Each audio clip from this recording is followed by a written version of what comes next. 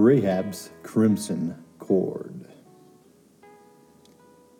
In a conversation recorded between Rahab the prostitute and two spies in Joshua chapter 2, we read these words. Then Rahab let the spies down by a rope through the window. Her house was built in part of the city wall. She lived in the wall. She told them, "Head to the hill country, so that the ones chasing you don't find you. Hide from them there for 3 days, long enough for those chasing you to return. Then you can be on your way." The men said to her, "We are not bound by this oath you have made us swear, unless the following conditions are met. When we invade the land, tie this red rope in the window through which you have let us down, and gather together in your house your father, mother, brothers, and all who live in your father's house. Anyone who leaves your house will be responsible for his own death. We are innocent in that case. But if anyone with you in the house is harmed, we will be responsible. If you should report what we've been up to, we are not bound by this oath that you have made us swear." She said, "I agree to these conditions."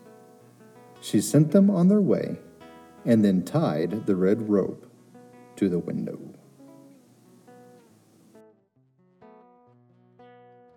You're listening to Our Mission Path.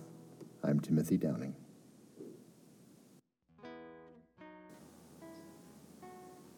Rahab did not live a life that was pleasing to God. She ran a business that exploited other people, but she did fear God. The story of this unlikely hero provides an excellent picture of our situation and God's Christmas gift to us.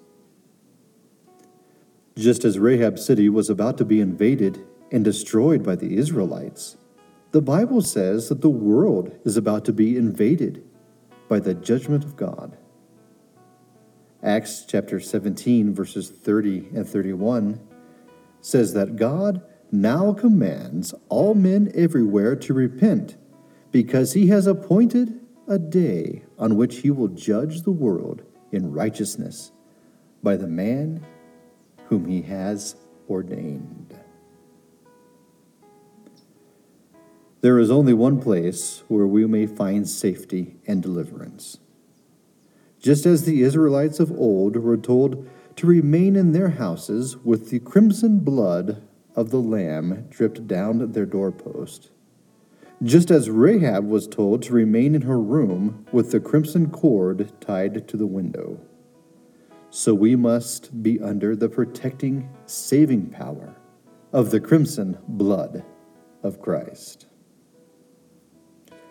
There is an old song that says, "What can wash away my sin? Nothing but the blood of Jesus. What can make me whole again? Nothing but the blood of Jesus. Oh, precious is the flow that makes me white as snow. No other fount I know.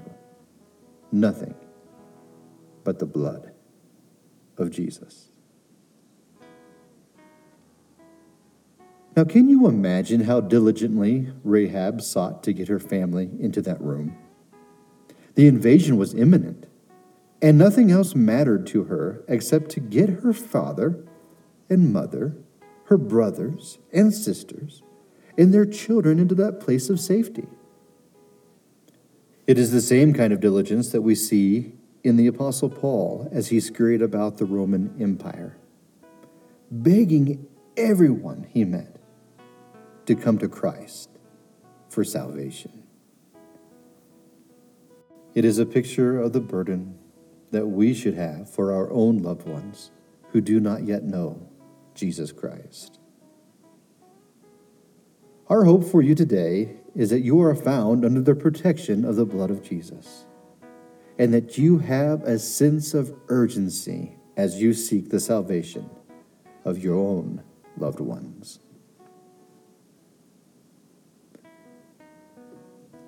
Today's podcast was written and read by me, Timothy Downing. It was taken from a book called Christmas Devotions.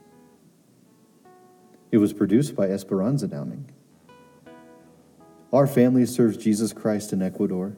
We would love for you to know a little bit more about our ministry. So please go to ourmissionpath.com. That's OurMissionPath.com.